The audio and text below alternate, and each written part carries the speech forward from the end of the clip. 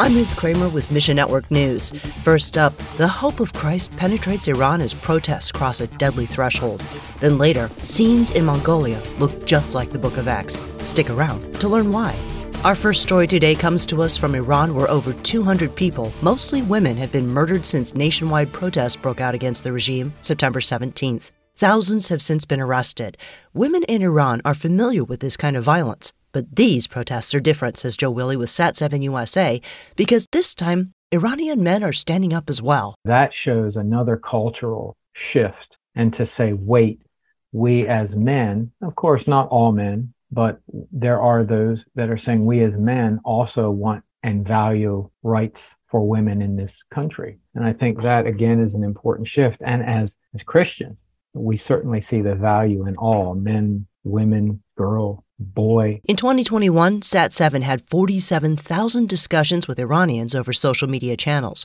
Now, authorities have throttled the internet in an attempt to slow down the protests, but that doesn't affect satellite TV. Willie talks about a program called Sanctuary of the Heart. On September 29, there was a program that was presented not only on Instagram Live, but as well on satellite broadcasting.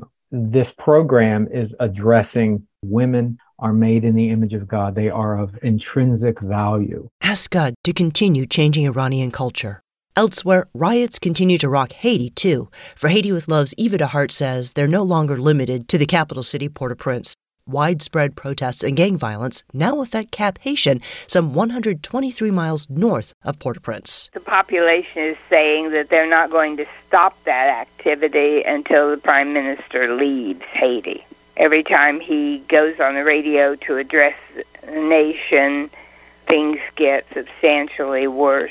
Store shelves are bare because delivery trucks can't reach the city. So many Haitians live hand to mouth. They're out trying to get enough food for their families for that day. This is making it even harder because now sometimes they can't find anything, even if they have money. For Haiti with Love operates one of the few medical clinics in Cap Haitian. We were on the verge of closing because of running out of supplies, but the plane got in and got us everything we needed. Believers share Christ daily in word and deed. Join us in praying alongside this 5-year-old Haitian. His prayer was, "Dear God, Haiti is in trouble. Please help Haiti. Please make the people change so they will love you. If they love you, they won't do the bad things.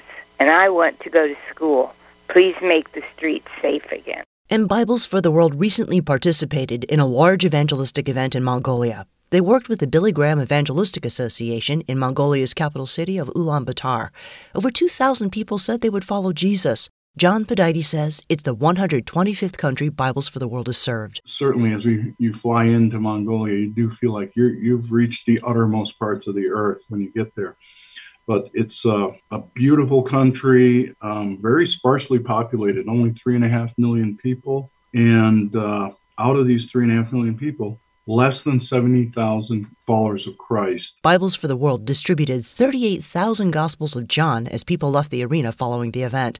Hundreds of buses came to the event from all across Mongolia. Almost all of the believers there are first-generation Christians. And so you really do feel like you're in the book of Acts. The passion, the fervor, the excitement for evangelism, for reaching out with this message of salvation through Jesus Christ is just so alive among these young people there. It's really contagious. And now, Bibles for the World will provide 250,000 Gospels of John that will be distributed by partners across the country. So ask God to continue to build the Mongolian church. Thanks for listening to Mission Network News, a service of One Way Ministries. We're listener-supported by people just like you. So by giving to Mission Network News, you enable us to keep the stories of God's kingdom coming. And together, the Great Commission happens. Look for links at missionnews.org. That's missionnews.org. I'm Ruth Kramer.